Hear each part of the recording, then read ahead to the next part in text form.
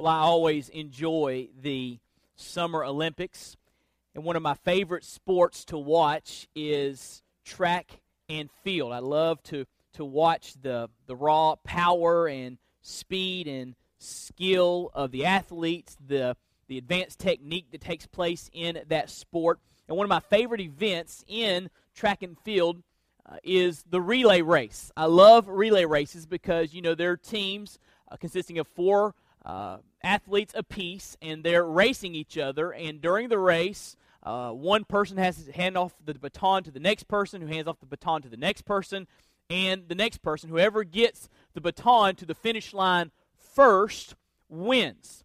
But not only do you have to get the baton to the finish line, you have to get it to the finish line without dropping it. And not only do you have to get the baton to the finish line without dropping it, you only have a certain small space on the track in which you can make the pass. There's a 20-meter stretch of the track called the exchange zone, where one runner has to pass it off to the next runner. And if you don't pass the baton off in that 20-meter stretch, then you are disqualified from the race. So in track and field, there are two things happening in a relay race. Number one, you've got to pass the baton. Number two, you've got to pass it with some urgency. You've only got a certain amount of time in which to pass the baton to the next runner. And that is a vivid metaphor for parenting. As parents, as grandparents, we are called to pass some things on to the next generation. And just like in that event, the relay races, 4x100 or 4x400, you only have a certain amount of time in which to make the pass. And so there's got to be some urgency when it comes to our parenting. And I want to show you this from Psalm 102 this morning. So turn with me, Psalm 102. I'm going to talk to our parents this morning and grandparents. Psalm 102. Title of my sermon this morning is Pass It On. Pass it on. We're going to begin reading in verse 18. I want to ask you if you're physically able this morning to stand with me in honor of the reading of the Word of God. Psalm 102, verse 18, the Bible says, "This will be written for the generation to come, that a people yet to be created may praise the Lord." Let's pray together. Lord, we come to you in Jesus' name, and we're so grateful for your presence here. Lord, your presence is unfailing. It is real. And God, I pray that you would make your presence tangible to us. Father, that we would leave today knowing we have met with God. And I pray that we would be changed by our encounter with you. I pray we would be transformed by the power of your word applied to our lives by the Spirit of God. So have your way in our midst. Lord, establish my steps in your word, for we ask and pray all of this in Jesus' name. Amen. Thank you. You can be seated. We don't know who wrote this psalm, but we know the context of this psalm by looking at the small writing right before verse 1. Look what it says there before the first verse. It says, "A prayer of the afflicted when he is faint and pours out his complaint before the Lord." So this psalm was written in the midst of affliction. It was written to express a desire for God to come and help. That's the context of Psalm 102. And in the midst of this psalm, as the writer pours out his heart about the circumstances he's involved in, we see this awareness of and desire for the next generation to know the faithfulness of God the same way the psalmist knew the faithfulness of God. I want to focus in on that passage of the psalm that cares about successive generations. And there are two headings to my sermon this morning. First of all, I want to share with you three realities, and then I want to talk to you about 5 truths. 3 realities and 5 truths. Number one, 3 realities that call for urgency in parenting. 3 realities that call for urgency in parenting. Remember, when you're passing the baton in a 4x100, 4x400 event, you've got a 20-meter exchange zone to pass the baton on. You got to be intentional, you got to be urgent, or you'll be disqualified. In the same way, we as parents have to be urgent. Let me give you 3 reasons why. Number 1, life is hard. Life is hard. Have you discovered that yet? Life is very, very difficult. Look what the Bible says in verse 2. The psalmist says, "Do not hide your face from me in the day of my distress." We don't know exactly what the psalmist was experiencing here. We know in verse 8 he mentions enemies. And so circumstances, other people had become overwhelming to the psalmist. And he's writing in the crucible of hardship. And he's expressing the pain, the heartache that he is going through. He's relaying what we all know to be true. Life is hard. Now listen to me carefully, parents and grandparents. If life is hard for us, it's going to be hard for our kids too. Right? And so we've got to prepare them for the hardships and the eventualities of life. We've got to be intentional to equip them for the hardship that is sure to come. We got to be urgent in that. Because not only is life hard, the days are evil. The days are evil. Look what the psalmist writes in verse 4. "My heart has been smitten like grass and is withered away. Indeed, I forget to eat my bread. Because of the loudness of my groaning, my bones cling to my flesh. I resemble a pelican of the wilderness. I have become like an owl of the waste places. I lie awake. I have become like a lonely bird on a housetop." In other words, the psalmist is saying, I can't eat, I can't sleep. Look in verse 8. "My enemies have reproached me all day long. Those who deride me have used my name as a curse." And so the psalmist here feels the evil surrounding him. He is being assaulted by enemies. He's being assaulted by people that would desire to destroy him. The psalmist here recognizes the evil that is everywhere. And we need to understand, as we are parents and grandparents, aunts, uncles, whatever the case may be, we need to understand that the days are evil. And our kids must be equipped with truth.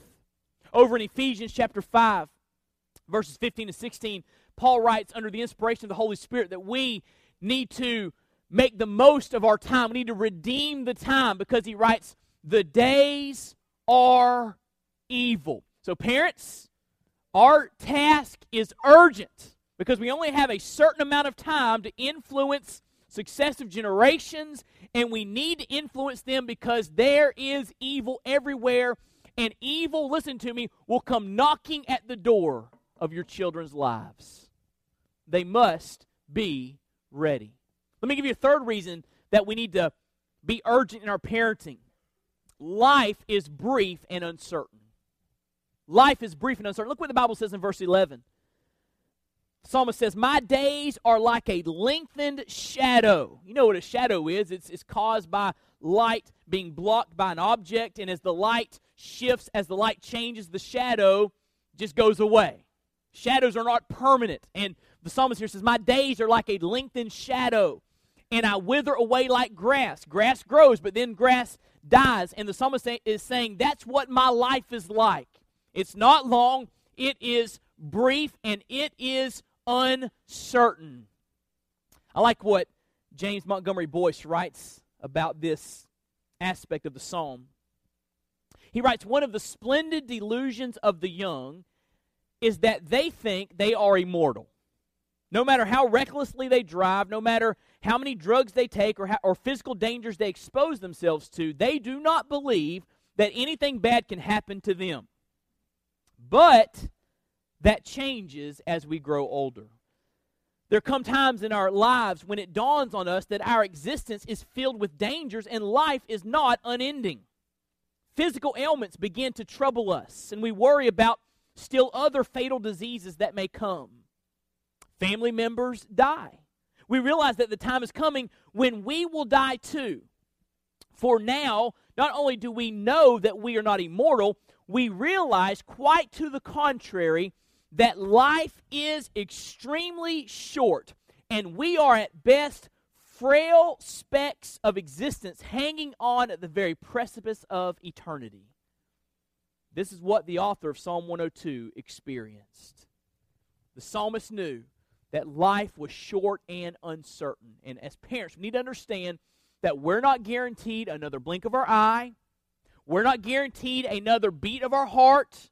We've got to understand, we've got to take advantage of the time God has given us and be urgent in passing on the things we need to pass on. We've only got a certain amount of time, and we don't know when that time will end, right?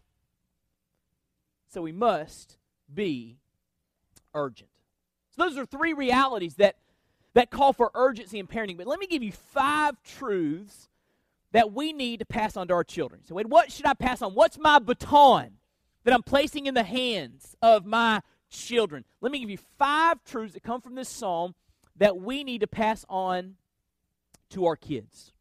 Truth number 1, God is great. God is great. Look what the psalmist says in verse 19. It says, "For he, God, looked down from his holy height." He recognized that God was holy and enthroned, ruling over the universe. From heaven, the Lord gazed upon the earth. And so the psalmist here recognizes the exalted position of God. He recognizes the greatness, the immensity, the transcendence of God.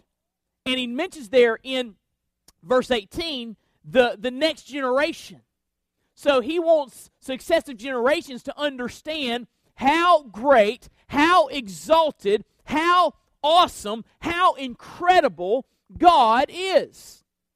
And it is our job as parents to pass on to our kids how great God is. Turn to Psalm 71 with me very quickly.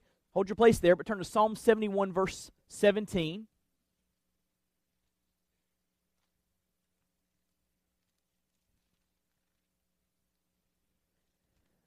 Psalm 71, 17, the Bible says, "O God, you have taught me from my youth, and I still declare your wondrous deeds. And even when I am old and gray, O God, do not forsake me until," watch this, "I declare your strength to this generation, your power to all who are to come." So the psalmist here says, Lord, don't take me to heaven.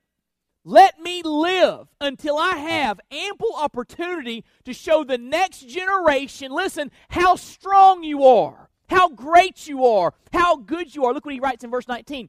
"For your righteousness, O God, reaches to the heavens. You have done great things. O God, who is like you?" So the psalmist here is saying, I want to, while I have life, I want to show the generations to come how great you are. Now, I think that one of the issues we deal with in American Christianity is our kids grow up in our homes and they leave home. They go to college or go into the workforce, and they're just not that impressed by God. And they're not that impressed by God because they didn't see you being impressed by God. Their parents didn't make a big deal about how great God was, and so why are they going to make a big deal about how great God is? And I think that we're churning out generations of kids and grandkids and great-grandkids that yawn at the thought of God. They're just not that impressed. And it is our job to say, God is great. God is all-powerful. God is mighty. God is awesome. God knows everything. God is everywhere. God's in control. We need to show our kids, relate to our kids how great God is. So what does this look like practically when you parent? Let me give you a few thoughts. If you're out and about and the sun is setting and the sky is beautiful with all these different colors, stop and point it out. And pose this question for your kids. Who made that? Who conceived of sunsets? Who makes the earth turn on its axis and rotate around the sun so we see 365 sunsets a year? Who came up with that concept? God did. God God makes the sunsets. When you're out at night, stop and look up at the stars and try to count for a few minutes and see how far you get. And then tell your kids, God put all those stars in their places, and God knows them all by name. Try to give your kids a sense of the power and the might and the bigness of God.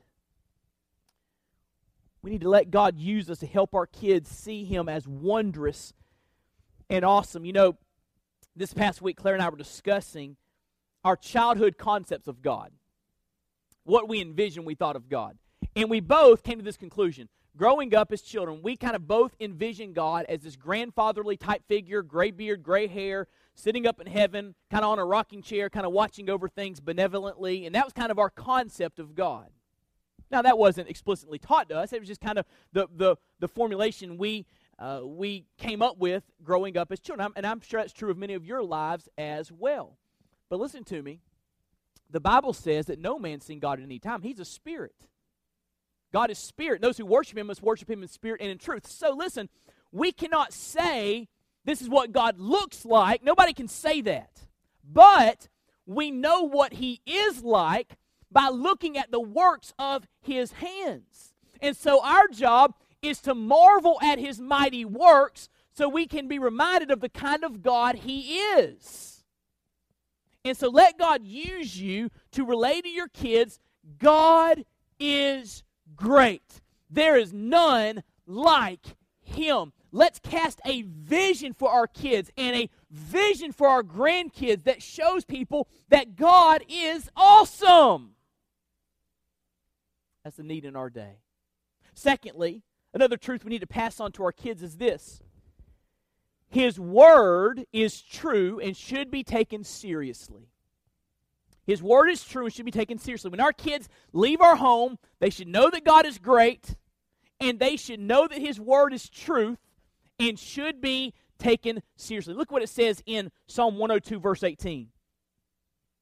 The psalmist writes, "This will be written for the generation to come," or another translation is, "Let this be written for the generation to come, that a people yet to be created may praise the Lord." So the psalmist here is saying, I want some things written down so that successive generations can learn how great God is. Now here's the reality.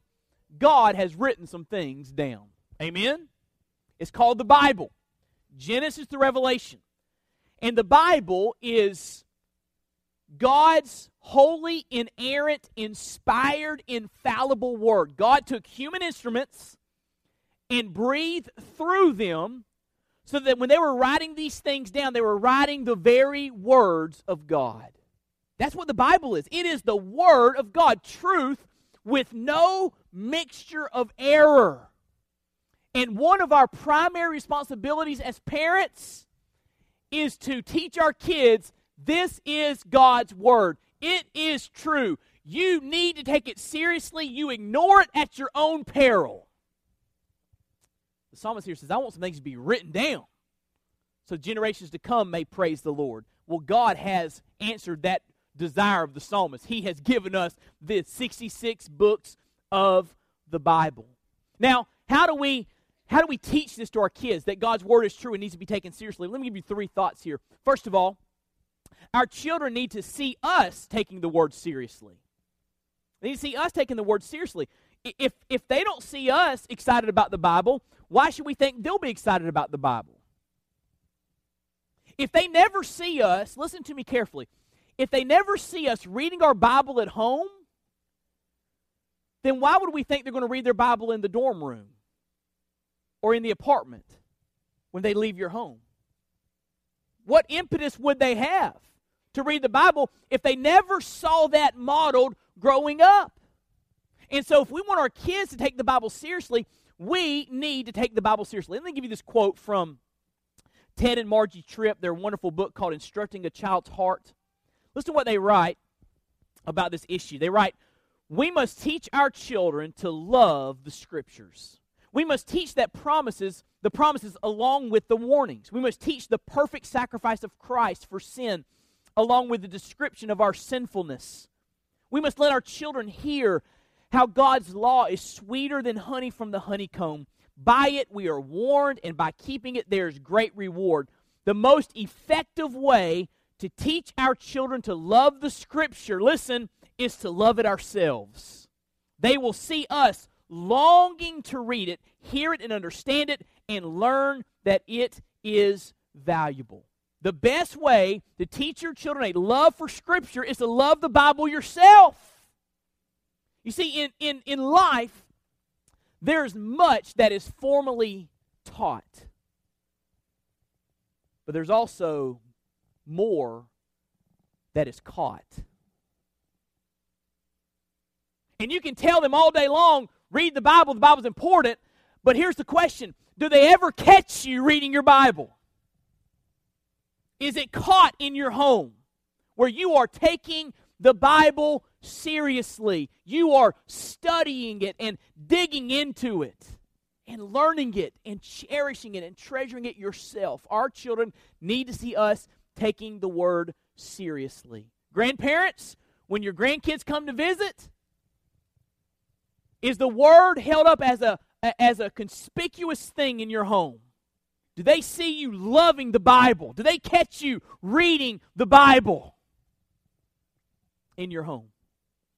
Secondly, our children need to be familiar with the Bible.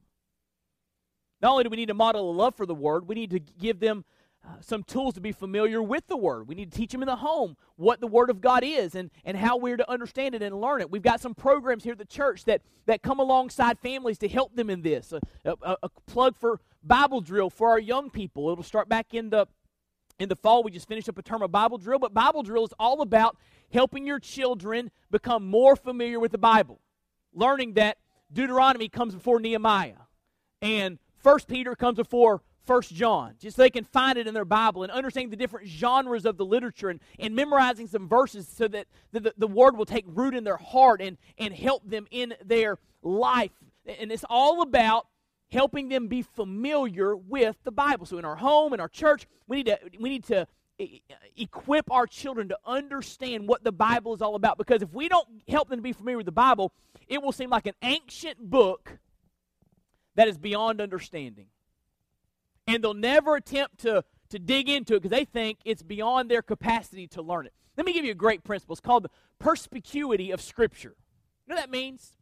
It means that the Bible is so in-depth that you could study it every day for all day long, for the rest of your life, and you'll just be scratching the surface. My job, my calling as a pastor is to study the Bible. That's one of the foremost things I do as a pastor. And I study the Bible all the time to prepare messages for you, and I study the Bible in my own personal life. And let me tell you this, I feel like I've just scratched the surface of the depths of the Word of God. But that's not what perspicuity means. Perspicuity means that even though the Bible is so in-depth, a child can pick it up and understand it. There's a clarity in the Word of God. It's able to be understood. So instead of our children being intimidated by the Bible, we need them to be familiar with the Bible, so one day they'll pick it up and understand it as they read the Bible, applied to them by the Spirit of God. So our children need that familiarity. Third, our children need to see how the Bible applies to their lives. We need to look to apply biblical truth to the everyday situations of life. Let me read another quote from Ted and Margie Tripp in Instructing a Child's Heart. They write this: children need instruction to apply Scripture to issues of authority, obedience, conflict resolution, and God-given roles and relationships. Everyday life, I love this sentence, everyday life affords scores of opportunities to connect Scripture to life, from lost book bags to broken friendships and poor test grades. Scores of training opportunities evaporate without notice as we hurry through our days thinking that devotional time with our children is enough. Now, I love this last sentence. Listen carefully. Our responses to the circumstances and crises of everyday life make our theology real.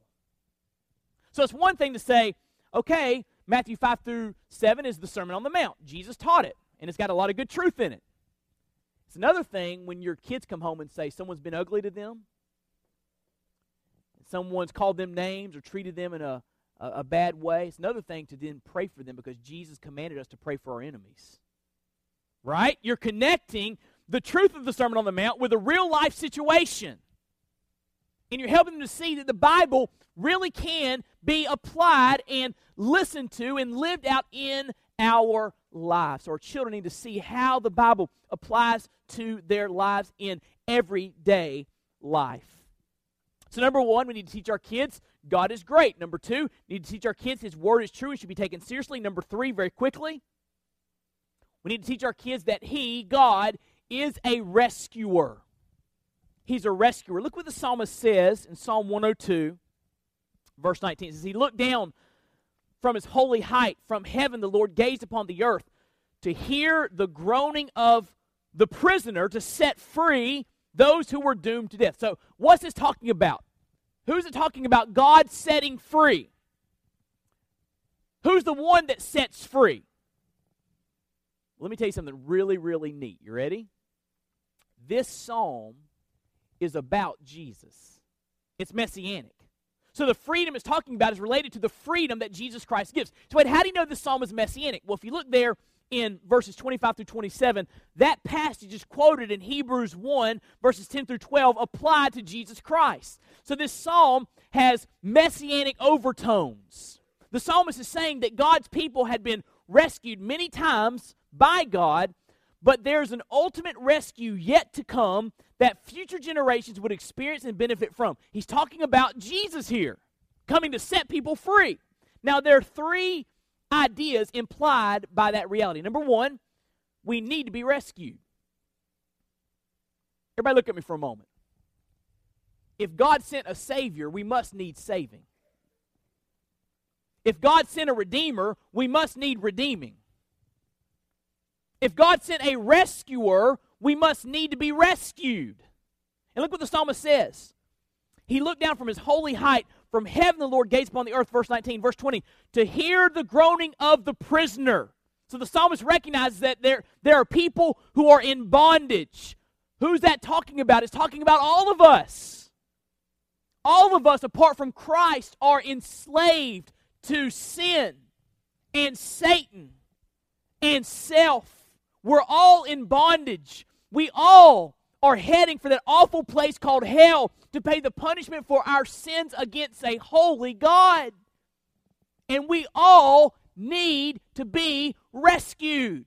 We all need to be saved. We all have that need. And our children need to understand, you're not okay. You're not. You're a sinner. You've sinned against a holy God. You need to be rescued just like mom and dad were rescued. Secondly, this idea of rescue implies that God cares about our desperate situation. It says in verse 19 that He looked down from His holy height. From heaven the Lord gazed upon the earth. He heard the groaning of the prisoners to do something about it, to set free. This speaks of God's compassion. God doesn't look at us in our desperate plight, in bondage to sin and Satan and self, and say, oh, well, too bad for them. God cares about our condition, which leads to the third reality. God made a way for us to be set free. It says there in verse 20 that He did something to set free those who were doomed to death. What did God do to set us free? What did God do to rescue us? He sent His only Son, Jesus Christ, to this earth. And Jesus Christ took all of our sin on Himself. And He went to the cross and He died for those sins. He paid the penalty that you and I deserve to pay, so that if we trust Him as Lord and Savior, He will apply His shed blood, His sacrificial death to our spiritual account and wash all of our sins away and rescue us from sin and rescue us from Satan and rescue us from the power of our own flesh. Jesus does that. God made a way through His Son to set you free and to set me free. Isn't that amazing? Apparently no one thinks it's amazing. Are you excited that you've been rescued? Are you excited that you've been set free? Because listen to me, if you're not excited about it, why would your kids see their need to be rescued? No big deal. But if you never get over the fact that God in His grace called you out of the darkness and into His marvelous light. If you never get over the fact that God has been good to you and gracious to you, and God has forgiven you, and God has given you the hope and promise of heaven and a personal relationship with Himself, if you never get over that, your kids will see how needy they are, and they will want what you have. He is a rescuer. One of my favorite songs written by Matt Redman. The chorus says this: you alone can rescue. You alone can save. You alone can lift us from the grave. You came down to find us. Let us out of death. To you alone belongs the highest praise. He is a rescuer. And we need to point our kids to the cross. Next, we need to teach our kids He can be trusted. He can be trusted, not just in salvation, but in everyday life. As children of God, we can trust Him. Look what it says in Psalm 102, verse 1. Hear my prayer, O Lord. Let my cry for help come to you. And so, in the midst of his distress, the psalmist cries out to God. Why? He trusted God with his difficulty. We need to relate to our children how we have trusted God and found Him to be faithful. How many of you have ever had to cry out to God the same way the psalmist did? Raise your hand. We all experience the difficulties of life, and we all need to cry out to God. How many of you have found God to be faithful in your life? Raise your hand. Great is His faithfulness, right? Listen to me. We need to tell our kids that. God has been faithful to mom and faithful to dad. He's been good to us. We need to relate to our children that He is unchanging in His goodness and faithfulness. Look what the psalmist says in verse 25. Of old you founded the earth, and the heavens are the work of your hands. Even they will perish, but you endure. And all of them will wear out like a garment, like clothing. You will change them, and they will be changed. But you are the same. So watch my progression here. God's been faithful to us, and God doesn't change, which leads to the third thing. We need to encourage our children that God will always be there for them. If God's been faithful to us and God does not change, then God will be faithful to our kids. Amen? Right? He doesn't change. He's the same yesterday, today, and forever. So we need to say, just like we leaned on God and found Him faithful, we need to teach our kids, as you walk through life, trust God. He is trustworthy. He is faithful. You can lean on Him. Which leads to the last truth we need to pass on from this psalm. We need to pass on the truth that He is worthy of worship. He is worthy of worship. God is great. His word is true and should be taken seriously. He is a rescuer. He can be trusted. But fifth and last, we need to teach our kids He is worthy of worship. First of all, He's worthy of worship in our families. Look what the Bible says in verse 21. It talks about God rescuing, verse 21, so that men may tell of the name of the Lord in Zion and His praise in Jerusalem. He's talking about the Jews here, God's people. He's saying God's people need to relay God's faithfulness, need to relay God's power, God's salvation, God's rescue. They need to praise Him because He's worthy of worship. They say, wait, who are God's people today? Well, God's people today is the church. If we've embraced Jesus Christ, our Lord and Savior, then we are God's people. We're God's sons and daughters, right?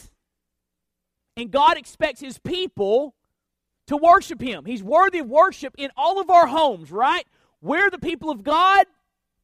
We have families, and God is worthy of worship in our families. Secondly, He's worthy of worship from all peoples. Look at what the Bible says in verse 22.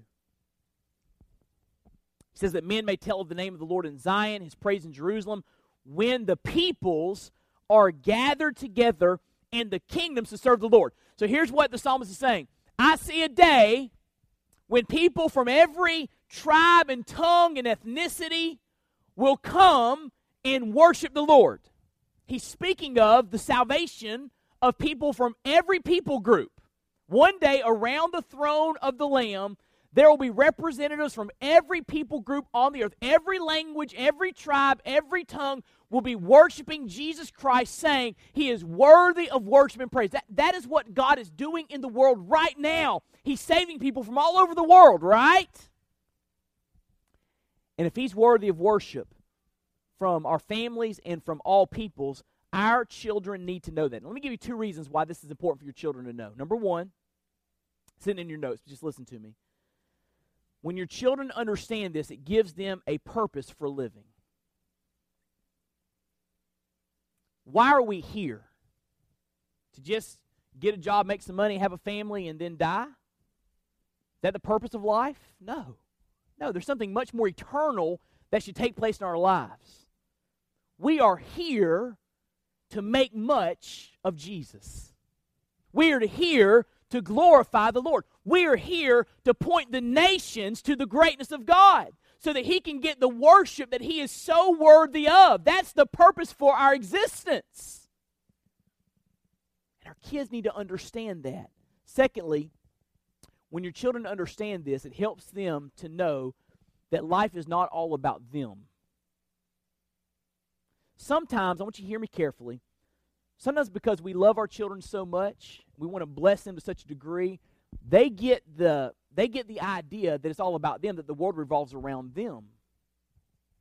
And just to be real honest with you, that's how I grew up. I thought life was all about me. My teenage years, I lived like it. It's all about me. It wasn't until I was really at the end of my college years that I came to realize the truth. It's not all about me. I came to realize it's all about Him. And my life should be oriented around Him. And should center around Him. And it's all about Him. And we talk about how God is worthy of worship. We are signaling to our children and our children's children, it's not all about you. When the dust settles on human history, no one's going to gather around you and say, you're worthy of worship. Everyone's going to gather around the throne of the Lion and the Lamb and say, worthy is He who was slain before the foundations of the earth. We teach our kids this. It helps them understand life is not all about them. God is worthy of our worship. Life is about making much of Jesus. Amen? That's what it's about. And that's where you get fulfillment and purpose and meaning in life, when you live according to that reality. So, an Olympic sprinter on a relay team has to pass the baton successfully in a 20-meter exchange zone. They have to be urgent, have to be intentional, and have to make the pass. And as parents, we have a zone of time in which to make the pass. And it's short. Isn't it short? So short. We are called by God to pass on the great realities of our faith to our children and teach them how to pass it on to their children. So generations yet to come may praise the Lord.